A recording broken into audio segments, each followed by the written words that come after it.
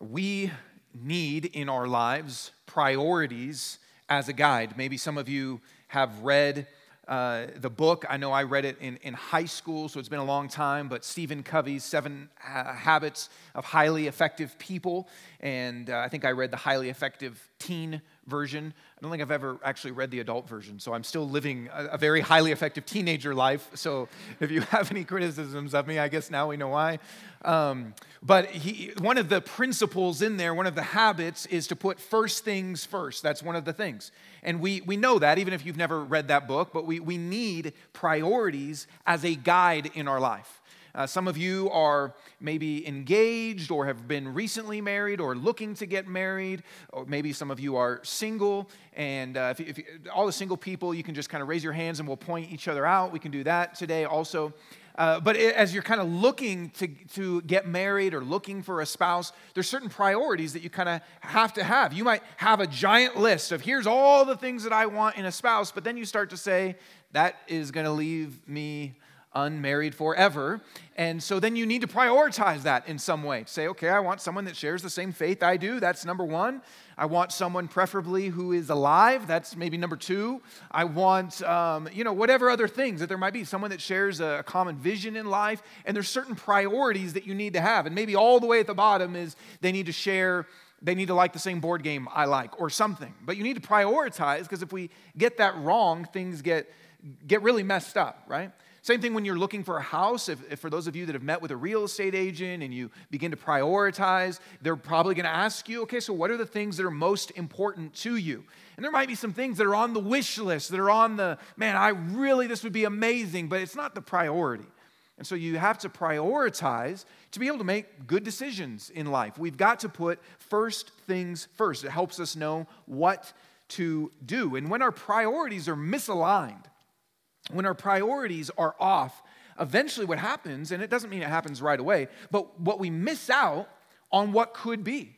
When our priorities are off, if you put the wrong things first, if you put third things first, or fourth things first, or even second things first, what happens is you miss out on what you could experience by living a life that is filled with priorities. This is true in small things and it's true in big things. I was thinking about this even for me in the mornings. What I like to do when I wake up is with a cup of coffee, I like to go on my phone and read the news and look at a couple different blogs. And it used to a lot of times go on Facebook and then go on Instagram and then go on Twitter and then hate myself and go, what just happened to my life? Have you ever gone on like some Facebook or something and gone, what was I doing? What am I even doing? What was that? Why am I here? What am I looking at? I don't even know these people. Why am I looking at their pictures? I don't care. And that throws off. And so what I've started to do in the mornings is start with, okay, there's a certain book I want to read. I want to make sure I do that first. And then if there's any time, then I might look at the news or I might look at certain blogs. But I know I want to read this book, so I start with that. Now that's a small little thing. Maybe that helps in some ways set good priorities and leads me to experience some things I want. But if you get other things off, if you get other priorities off, it can have big consequences. If you get work and marriage off or work and family off, that has big consequences in your life. If you say, first to me is work, and my wife and my kids, or my husband and my kids, those come second, those come third, it messes up big things. If you get the first things off, it eventually leads to a life that we actually don't want, right? It's not just a life that is not good, it's a life that we don't want. It's important to have our priorities aligned. And the more important the thing is, the more true that is. Like work and family, more important than reading a book. The more important it is, the more effects that it has. Which is why it's really important to understand what it means to have God, to have faith, to have Jesus, to have our life with Him, to have that as a priority above every other thing. Because if the most important thing is off, it will affect every other thing. If what is most important is misaligned or put in the wrong slot, then it will lead to affect negatively all other things in our life, and we will miss out more than if we just miss out on reading a book that we wanted to read. But if we do have our priorities aligned, what that leads to is a deeper experience of joy, a deeper experience of clarity and focus in our life, and what it leads to is being able to rightly experience all the other things. When your first priorities are aligned, you get to experience the other things in the right way that they were intended to be. But, and this is why this is important to look at today, our default is not that. Our default is not living with priority. That's why they have to write books about here's the 7 highly effective habits. It's why we have to be disciplined. It's why we have to kind of be called back to things, because that's not our default position, right? Our default position is not to live first things first, second thing. Our default is just to kind of go in the moment, what feels good, what we like. That's our default position. And if you're not a Christian today, you may be exploring faith, you may be exploring God, Jesus, something kind of along those lines. And you know in some sense that there's something important about this. That's why you're exploring. And today, Jesus wants to speak into your life and help you understand how faith, how God can be a priority and how we can experience that. And if you're a Christian, you know, if I were to ask you, if we were to sit down and talk about priorities, all Christians would say, yes, God is my first priority. My faith is my first priority. Jesus is my first priority. We would say that for those of us that are Christians. But it's easy to actually miss that. It's easy to actually not experience the change that God wants to do in our life. It's easy to get off track. And so today, we want to look at how we prioritize Jesus, how we prioritize faith. How can we prioritize God above every other thing so that all the other things fall into the right place, so that we don't miss out, so that we get to experience all the other things in the right way and we can live with a joy and a clarity and a focus. How do we prioritize Jesus? It's a big question, because we would all say, if you're a Christian, that is our number one priority, and yet it's easy to get pulled away. And so we need to explore what that looks like, what keeps us from that, what it actually looks like, and what can draw us towards that. And so our final story that we're looking at is maybe a story you've heard. It's kind of a famous story in the Bible. But we're going to look at Jesus' interaction with this person that helps us to understand this very important topic today. Luke 18, a ruler asked him, that is, this person came up to Jesus and asked him this question. We don't know what he is the ruler of, but of something, perhaps a religious ruler, perhaps some sort of governmental leader. But a ruler asked him, "Good teacher, what must I do to inherit eternal life?" "Why do you call me good?" Jesus asked him. And Jesus is going to, even here, as you see, just begin to kind of switch the conversation. No one is good except God alone. You know the commandments. Do not commit adultery. Do not murder. Do not steal. Do not bear false witness. Honor your father and mother. So he begins to quote from the 10 Commandments, saying, you already know these things. And the ruler replies, "I have kept all these from my youth," he said. When Jesus heard this, he told him, "You still lack one thing. Sell all you have and distribute it to the poor, and you will have treasure in heaven. Then come, follow me." After he heard this, he became extremely sad because he was very rich. Seeing that he became sad, Jesus said, "How hard it is for those who have wealth to enter the kingdom of God. For it is easier for a camel to go through the eye of a needle than for a rich person to enter the kingdom of God." Those who heard this asked, "Then who can be saved?" He replied, "What is impossible with man is possible with God." Here's the first thing. Then Peter said, "Look, we have left what we had and followed you." So he said to them, "Truly I tell you, there is no one who has left a house, wife, or brothers or sisters, parents or children because of the kingdom of God, who will not receive many times more at this time and eternal life in the age to come. First question that we need to explore is, what holds us back from prioritizing Jesus? And even just to personalize this for yourself, to ask, what is holding me back? What's holding me back from following Jesus? What's holding me back from prioritizing Jesus in my life? I want you to think about that question, and hopefully some of it will begin to flesh itself out. If that isn't super present in your mind, that's okay. But what's holding me back from following Jesus? What's keeping us from prioritizing Jesus, from having first things first, God, faith? And here's what we see, a couple things in this story. Very interesting, the first one is this, that this man thinks, and this can be true of us, this man thinks that he is devoted to God. He thinks that he is devoted to his faith. He says to Jesus, "Good teacher." So there's even this respect to Jesus. What must I do to inherit eternal life? There's a good question in there where he is saying, I want this life with God. I want to get it right. And Jesus gives him some rules and some lists of things, and he says, I have kept all these from my youth. Jesus gives him these kind of measurable commands to look at his life. And he says, check, I've done those things. And we might read that and say, wow, how arrogant, how could you say that? But Jesus doesn't rebuke him at all for any of those things, which is to imply he's right.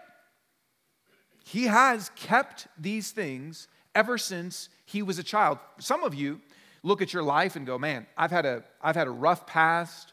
I've had seasons where I've walked away from God. I know I've maybe even things on this list, you wouldn't be able to say this.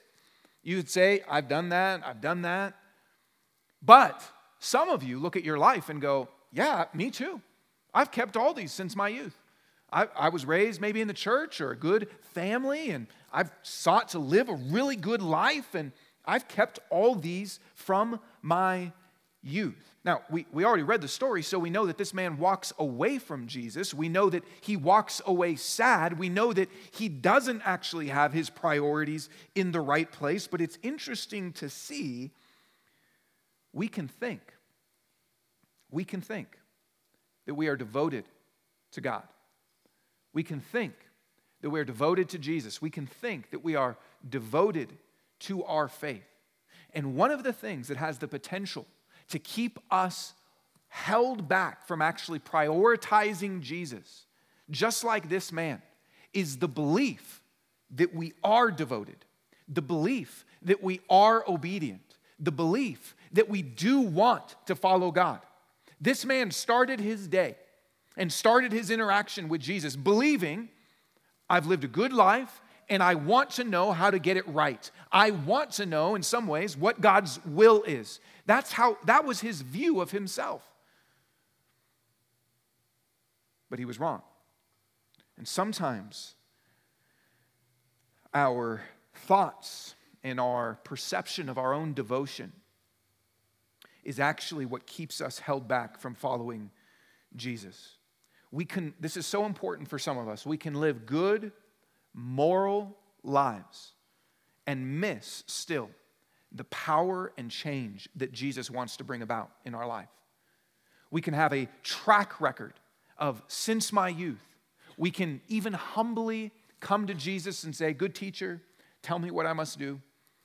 And still, it might be that very sense, our own perception of who we are as devoted, that keeps us held back. Because oftentimes, and this is kind of the second thing, they're linked. Oftentimes, though we have a perception of our devotion, there are other things that we have a greater devotion to, which is what we see in this man's life. Jesus says to him, sell all you have and distribute it to the poor. And he became extremely sad because he was very rich. See, there's a lot of things, there are a lot of things that can fit in to life with God. There's a lot of things that could actually be number one, but God can still be present in your life. Maybe friends is number one, and God can still be a part of that. Maybe living a good life and being moral is number one, and God can still be a part of that. Maybe riches is number one, and God can still be a part of that. But at times what happens is our stated devotion or our perception of our devotion gets tested. That's what happened to him. He comes to Jesus saying, just tell me what to do and tell me how to live. And Jesus says, okay, all right. You want to do this? You want to engage? You want to know? And he gives him something. But the man walks away extremely sad because there was something else that was actually a greater devotion to him. He said that Jesus was good. He said he had obeyed God his whole life. He listened to what Jesus said, but his priorities didn't change. His life didn't change. So when a test actually came to him, when Jesus actually spoke to him and said, okay, you're asking, here's the answer, there was something that he was hanging on to, something that he couldn't let go of, that led it to be that he was held back from Jesus. So what keeps us held back from following Jesus? It may be that we think we are devoted, and we can go on our whole life living with that perception and kind of check the box that we're good. And yet, there's greater things that we are devoted to that when Jesus tests them, it really reveals what is most important to us. Now, I don't think for everybody that Jesus would call us to sell all that we have and give it to the poor. That's not a general command that Jesus gives to everyone. We looked last week at Zacchaeus, and Jesus doesn't tell him anything, but Zacchaeus, in an extremely generous show, says he will give away half of his stuff. And Jesus doesn't say, no, you need to give away everything. That's not a general blanket rule that we have, but Jesus knew what it was for this man that he needed to hear. And it's important for us to say, where has a call come into our life? Where has a command of Jesus come into our life? Where have we read the Bible and seen God say something, seen God reveal something, seen him show us what his will is through his word? And when that test came, it showed what we really love. It showed what we're really devoted to. When we come to church maybe or come to community group and we say, yes, I am devoted. Yes, I want to follow Jesus. Yes, I want God to be number one. But then when something was presented and we realized, that's the thing for me that I can't give up on. That's the thing for me that actually reveals God might be a priority, but he might not be at the top. God might be something that I say I'm devoted to, but he might not actually be the one that governs all else. If I can fit things in to life with God, then great. But if the puzzle piece doesn't quite match, then I might need to get rid of the God piece and allow it to fit into what is most important. Where has that happened in your life? Where something has been revealed as this is what I actually prioritize. So what keeps us held back from Jesus is this. It's not necessarily our devotion to God or our desire for God. It's that we have greater devotions and greater desires. It's that there are things that are actually in that number one spot. That if Jesus were to challenge, and maybe he has, if Jesus were to call, and maybe he has, you actually experience a sadness, a loss, and walk away. Because at the end of the day, we think we want our joy and our good for us more than he actually does. This is the first thing we need to understand if we want to prioritize and live with God as a priority, is what is it that is holding us back? Oh, sorry, I don't know how I skipped to that. That's been on there. There we go. But second, what does it look like to prioritize Jesus? First question is, what holds us back? What does it look like to actually prioritize Jesus? Some things can hold us back that are actually in the first spot, but what does it look like to prioritize? And Jesus says this, you still lack one thing. You still lack one thing. I love that Jesus speaks like this, and I love that this is what he says, because I'm sure that there's a lot of things going on in this man's life that could be temptations or could be various sins, but Jesus is being a good spiritual doctor. He's being a good surgeon, and he's going straight after what he knows is the core thing, and so he says, you lack one thing. There's one thing that will get to the heart of the matter. There's one thing that if we focus on this, it will unveil all the other things in your life. He knows exactly what this man needs, exactly what we need, and what it looks to prioritize Jesus is surrender. And he goes on this section, he says, when Peter says, look, we've left what we had and followed you, Jesus says there's no one who has left a house, wife, or brothers, or sisters, parents, or children. So look at all these other things that Jesus lists. First, he says, you lack one thing to this man. But then when he's talking to Peter, and Peter says, we've left these things, and Jesus lists out a bunch of other things, mainly our relationships. But marked, kind of collected within house and all those things is really your time and your vocation and all sorts of things. So we know that Jesus isn't only talking about money, because then when he responds to Peter, he lists out all these other kinds of things that people leave. So here is the answer of what it looks like to prioritize Jesus. It is surrender. It is to surrender or to leave, as Jesus says, whatever that thing is. It's to surrender wife and house and kids. And Jesus didn't mean there he wanted them to abandon their children or divorce their spouse or to burn down their house or something, but he's talking about priority. For these men, specifically for the disciples, to leave wife and children and house was a literal, they are going with Jesus in ministry and leaving people at home. But it's about priorities. Whether that's money, whether those are relationships, whether that's a home, whatever that is, Jesus is saying, here's what it looks like to prioritize me. Surrender. Leaving. Release. Maybe it is money. This is not a sermon about money, so if you think that, churches just all they ever do is talk about money, I'm not going to do that today, hardly. I'm going to do a little bit because I need to live up to the reputation that we have. But that's not mainly what this sermon is about. But it might be. It might be our money. It might be that Jesus, that thing, that one thing for us is our finances. And we say we're devoted to God, and we say we want to follow Jesus. And if Jesus were to speak and say to you, that one thing, it might be our money.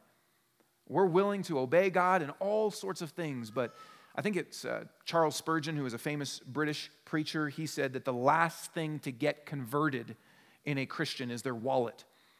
And I think that might be true for a lot of us. So maybe it's money.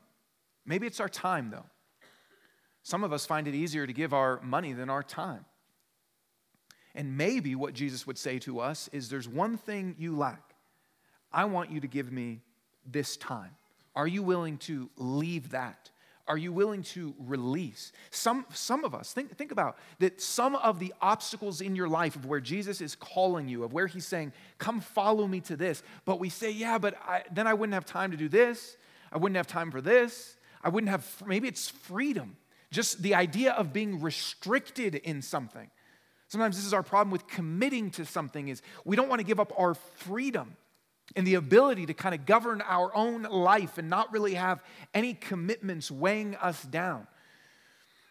And Jesus would say, okay, here's what I want. Are you willing to release your freedom? Are you willing to release your reputation and what people think about you? That might be a hard one for many of us. We say, okay, I'm going to obey him. I'm going to give my money. And even kind of in church, I'm going to serve and I'm going to have relationships. But outside of here, I really still want to be thought well of. I don't want people to think less of me. I don't want people to think that I'm hypocritical or a bigot or judgmental or all sorts of kind of things. Or I don't want people to think I'm shoving my faith down their throat. Or I don't want people to think poorly of me. And so there's certain things that Jesus would call me towards, and being bold and authentic with just who I am in my faith or what I believe, but I can't get rid of that thing. I'll be moral, I won't commit adultery, I won't steal, I won't murder. That's a pretty easy one. I won't murder, right? Like if you wake up and are like, I won't murder, God, I'm following you, I'm totally devoted. That's a really low bar, but I won't murder. But this thing I can't release. It might be money, it might be time, it might be our reputation, it might be, Jesus lists out wife and kids and brothers and sisters, it might be family. And what does that look like for us? I don't think Jesus is calling any of you to divorce your spouse or to abandon your kids on the street. That's not what he's saying. But isn't it easy for those of you that are parents to have kids be number one in your life? And so your schedule revolves around sports or school or homework, and it's easy for that to be number one.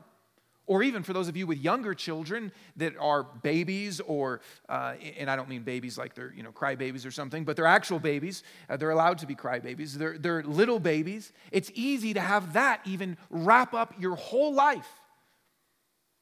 And for those of you that, I know some of you are engaged or moving towards getting married or just getting married, and it's easy for marriage to become the number one thing in our life. It's where all of our time, it's all of our energy. And Jesus says, are you willing to release, to not have as number one your family? It's interesting, even in Christian circles, that a lot of times we talk about family is number one and family values. But a lot of times so much energy gets put into family or even marriage. And if that's the first thing, then faith, God, if it's misaligned, it gets out of whack. And we miss out on what God wants to do. If God is first, if Jesus is in that prioritized position, which really is not just a numbering system, but if he is first, it means that everything else is encompassed and experienced rightly. I don't know what it is for you. It's worth thinking about. What is it that Jesus would point out in our life and say, okay, if you want to prioritize me, no matter what, in all of our lives, maybe I should say this. Listen, if you're not thinking about that there are other priorities that are warring in your soul, we're probably not paying attention. We're probably actually just so committed to those things that we don't feel the tension at all. We've probably already, like the rich young ruler, walked away and we're living that life now and not even thinking about the moment of tension where this guy was. What are the things in your life that are actually keeping you from God, faith, Jesus being first? It can be a lot of different things. It can be really anything, and most of the time it is going to be good things.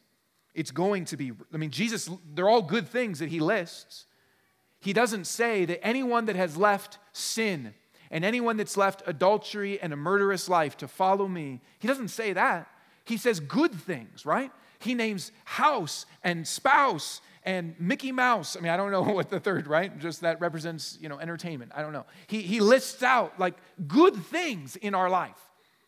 He says there's good things that will keep you from prioritizing me. And if we don't understand that, we will live good, moral Christian lives and actually be totally misaligned. That it is the good things that often battle for the best thing of what Jesus wants to do in us. It might just kind of be living a normal life. And by that, what we mean is sort of the life that everybody else has, just living a normal life, just living maybe the way we were raised or the way our friends are. I just want to live a normal life. And if Christianity can kind of fit into that, awesome. But if it can't, I don't know if I can release that.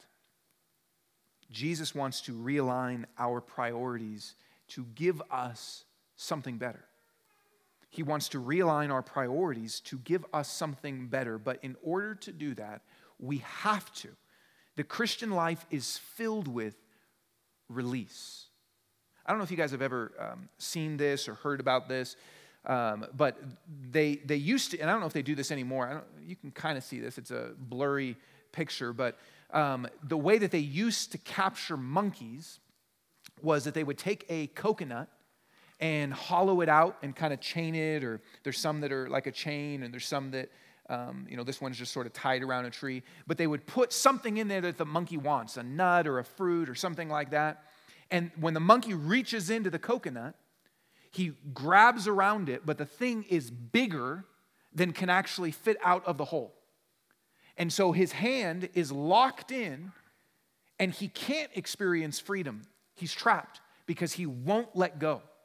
For a child, if you wanted to do this to a child, you'd put like an iPhone or a tablet in there. And they would say, I need this, right? Something like that, right? Or a pacifier for those of you that have, young children. I think this is a helpful picture to think about our life. Jesus is saying, I want you to release whatever that thing might be. Time, money, being liked, normalcy, family, house, all sorts of things, freedom. And we think, yeah, but I need this. This is so good. This is so valuable. This is going to benefit me so much. And Jesus is saying, release. But why? He's not just trying to get us to drop something and leave it. He is saying, I want you to actually have freedom. You're actually trapped and don't even realize it. You're actually enslaved and don't even realize it. You're actually living a life with priorities misaligned, which means you're missing out on what a life filled with the most important priorities could actually have. Jesus is calling us to drop the nut or whatever it is, not to hurt us, but because he's trying to call us to freedom. He's excuse the analogy, but he's the monkey's kind of father over here saying, drop that and come with me. Drop that and come with me so you can experience life as it was meant to be lived. So you can experience all of the change and purpose and joy and focus that I have for you with first things first. But we hang on. We hang on. And Jesus is saying, I have more for you. And he also says this with the whole kind of camel going through the eye of a needle thing. Camels are big, right? It would be probably the biggest animal that they would have been familiar with. A needle would be kind of the smallest object that you would encounter on a daily basis. And what he's saying when he says that it's harder for a camel to go through the eye of a needle is it's really, really, really hard for a rich person to enter into God's kingdom. Why? Because the more that we have, even the more good and the more that we have and the more that we love something, the harder it is to release it. The more that it's kind of overtaken our life, the more that our life has become defined by it, the more that we rely on it, the more important it is to us, the better even that thing is, the harder it is to release. For those that are wealthy, which in America is basically all of us, not everybody, but most of us in America compared to the world,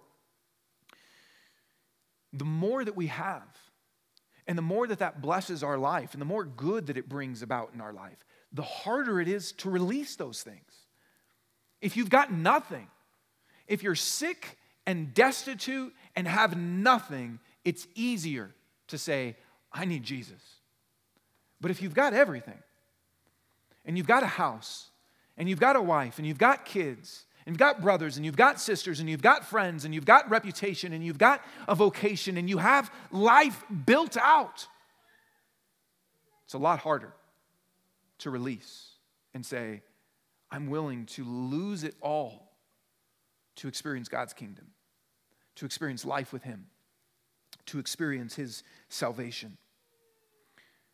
Good news is Jesus says that what's impossible for us is possible for God, that He can do that. So what does it look like to prioritize Jesus? It looks like surrender. It looks like release.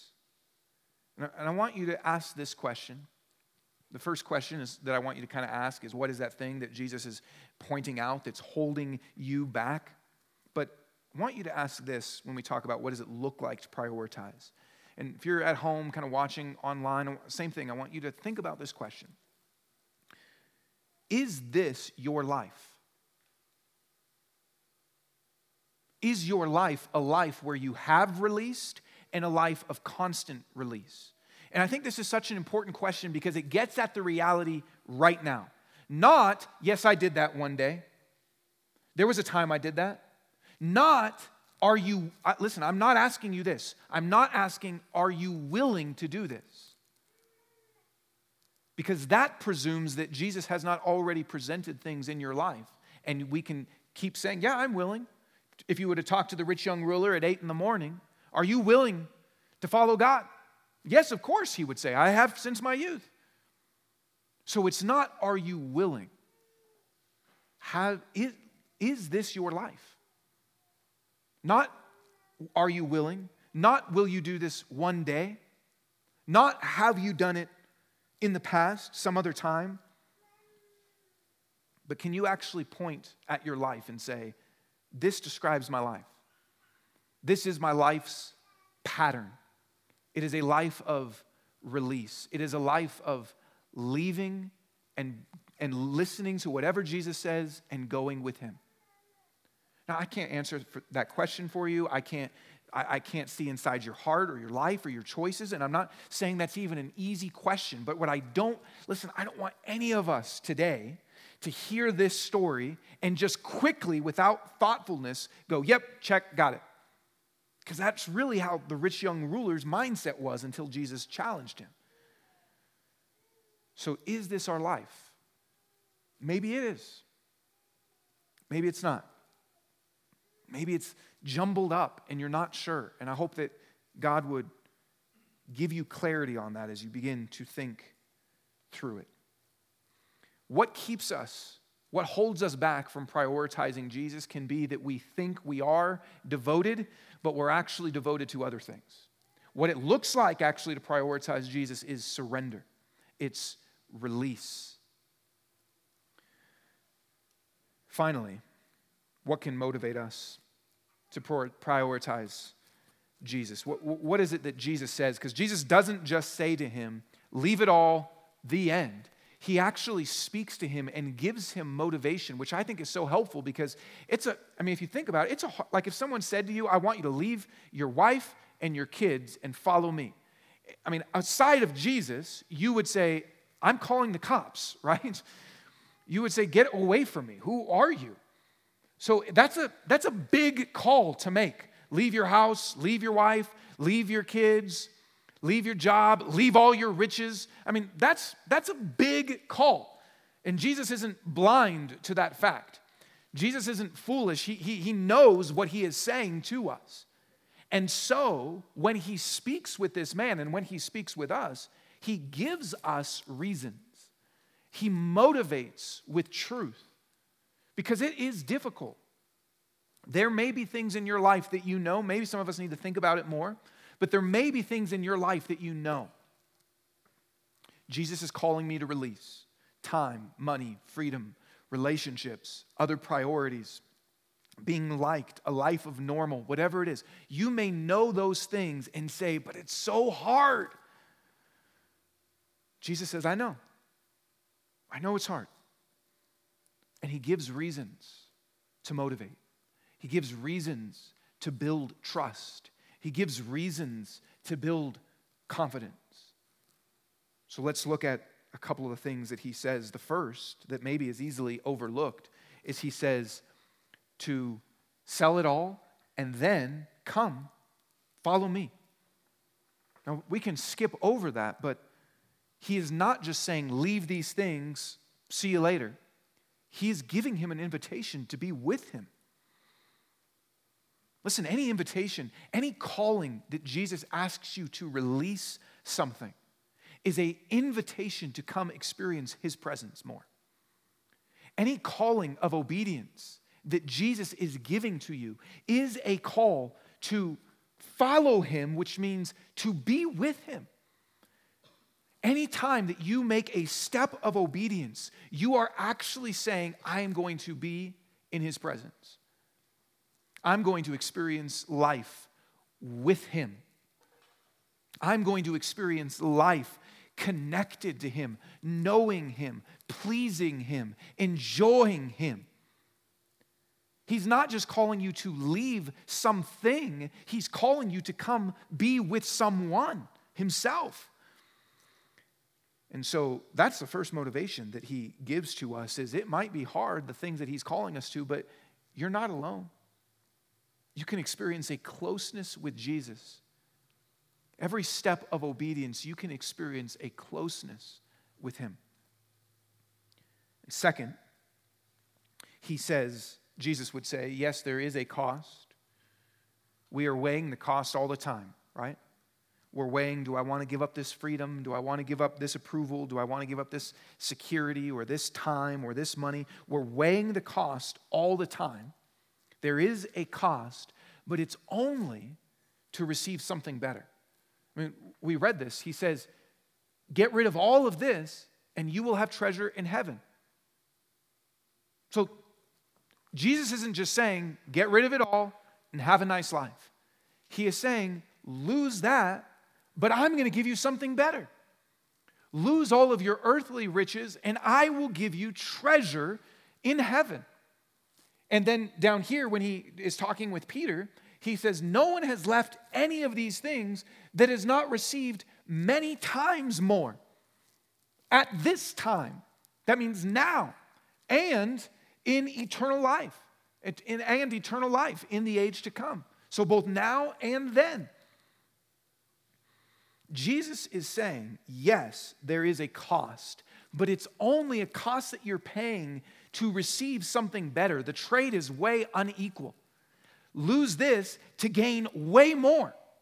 Sometimes in the morning, I will,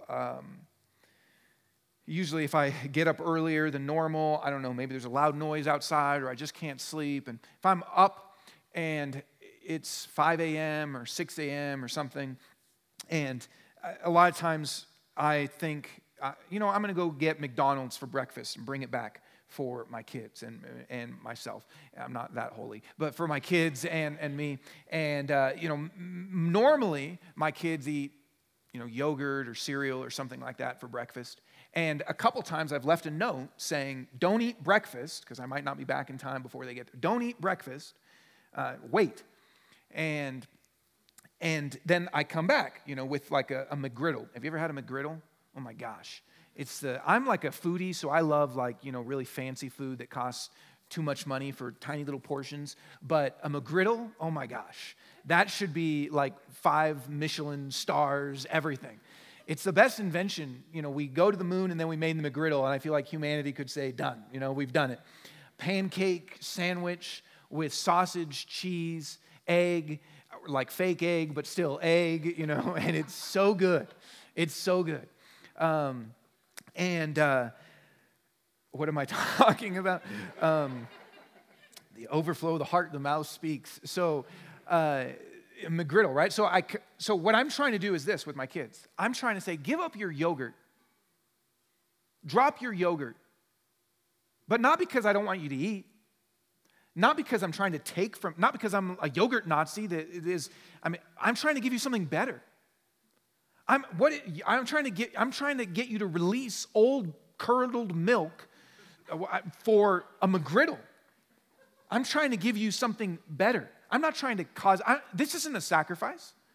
I'm not asking you to sacrifice anything. I'm giving you many times more. You've ever gone on a long road trip on vacation or maybe even a long flight? And that can be painful sometimes. You're in the car for a long time. You got to pee on the side of the road. You've got to, it's uncomfortable. Your legs cramp. If you've ever gone on a road trip with kids, that's got complications. There's all sorts of things, right? You got to compete with the traffic and not lose your place in line once you get back in. There's all sorts of things.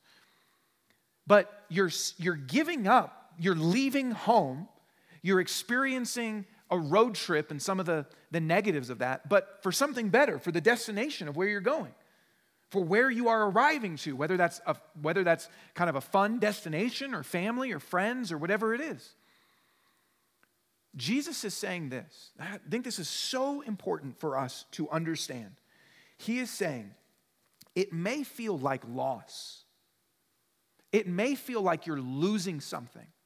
It may feel like you're releasing something.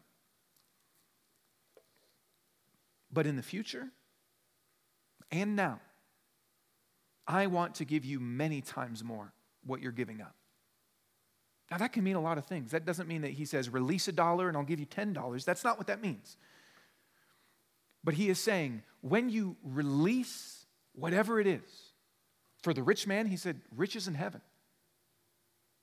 It might mean that you get to release some of your time, but you get to experience being a part of God's purpose. It might be that you release some of your money, but you get to experience what a generous life can lead to and how you can bless others and things that you can be a part of in the city and in the world. It may be that you release reputation, but you get to experience a life of authenticity and boldness and maybe even help others come to faith.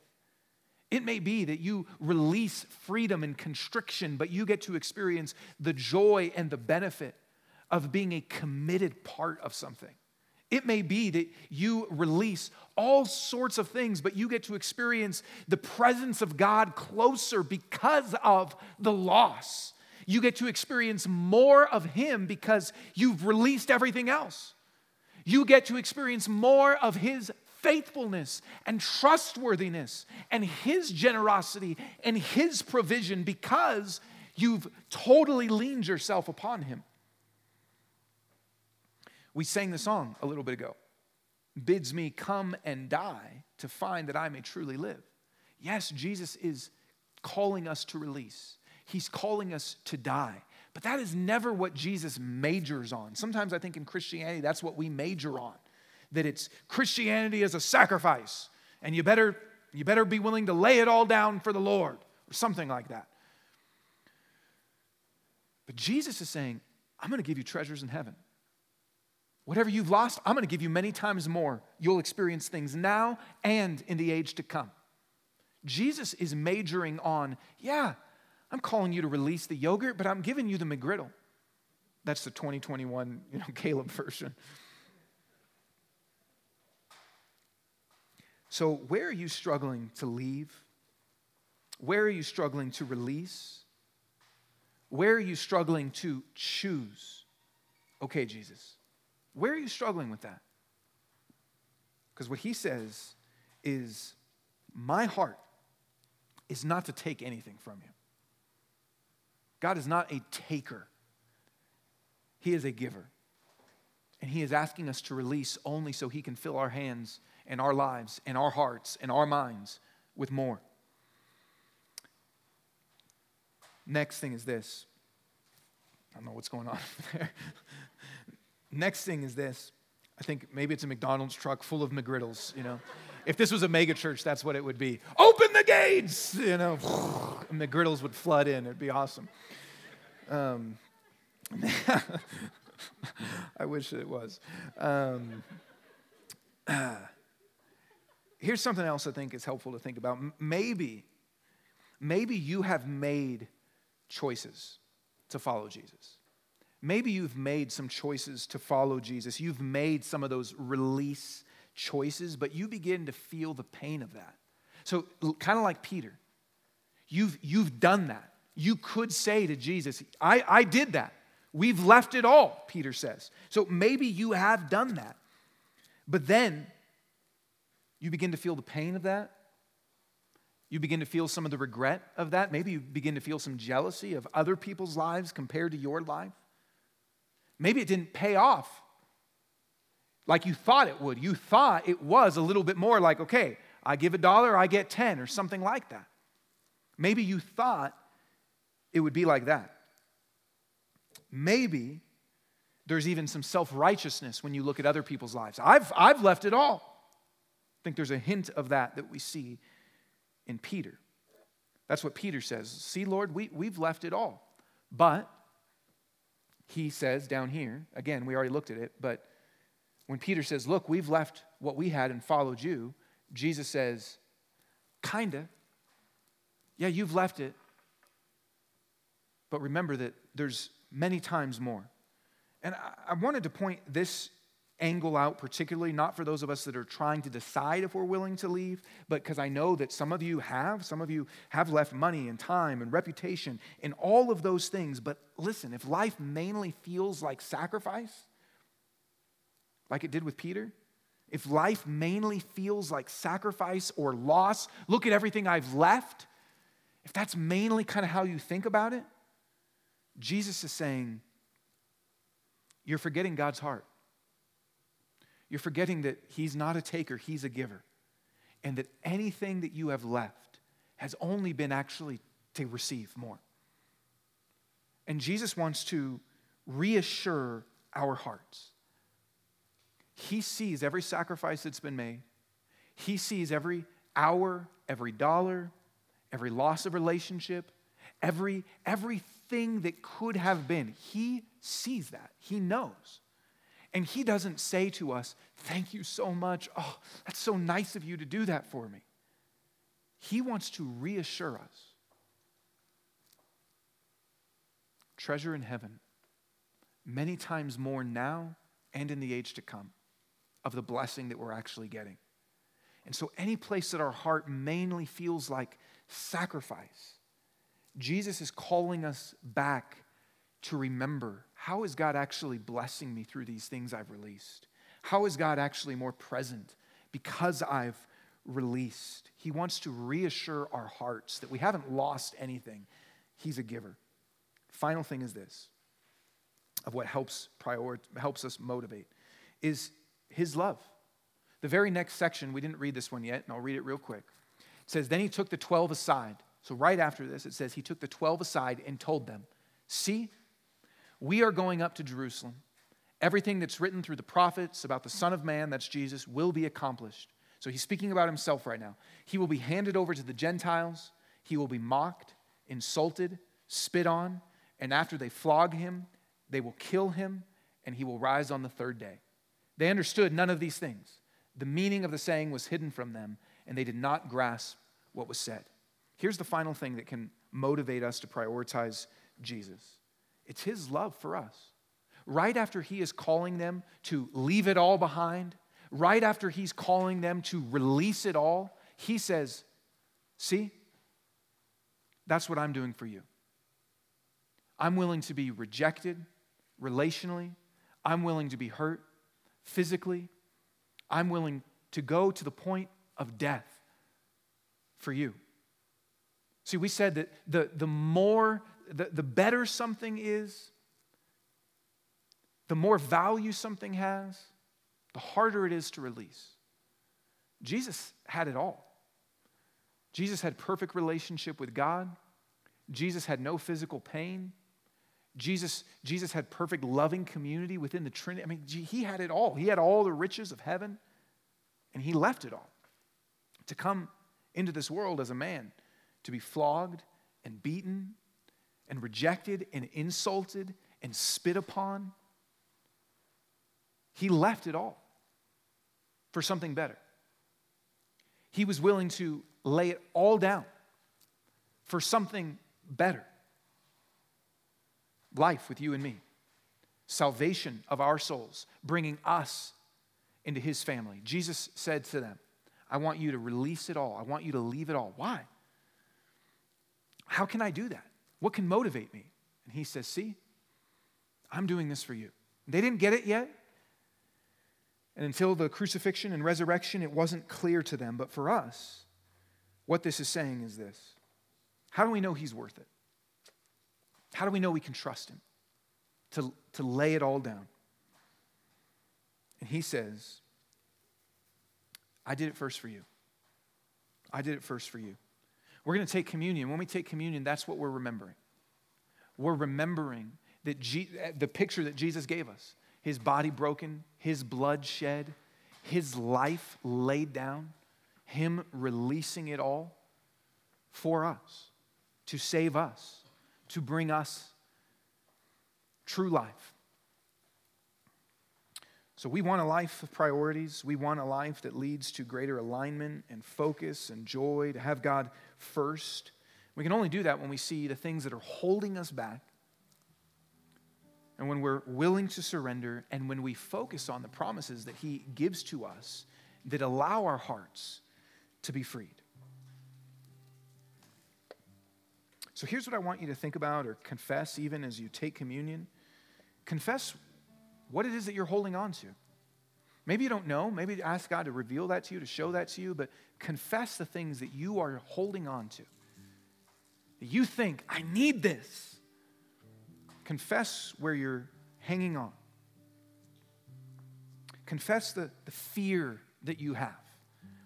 Confess even where you view your life as sacrifice. Maybe you're not hanging on to anything, but you really still view, I have sacrificed for Jesus. Confess those places in your heart, and then ask God to help you to see the truth of what we just looked at. His presence, his reward, his love. Ask him to make that real to your heart afresh again. And then commit to surrendering. Maybe it's a specific choice. Maybe there's a specific thing. But commit to surrendering to him because he's surrendered for us. I'm going to be in the back. If anyone would like prayer for anything, if you'd like prayer for healing in your life or just prayer for about any of the things going on, we'd love to pray for you. But take a minute. For those of us that are Christians, take communion, and then we will respond in a few songs. Father, I thank you for your goodness to us, and that you see every single decision or struggle or area in our life where we want to prioritize you, but it's hard. You see all that. And I pray that even now in this time as we take communion and sing, that you would reassure our hearts of your goodness, of your grace, and that you can be trusted. I pray this in your name, Jesus.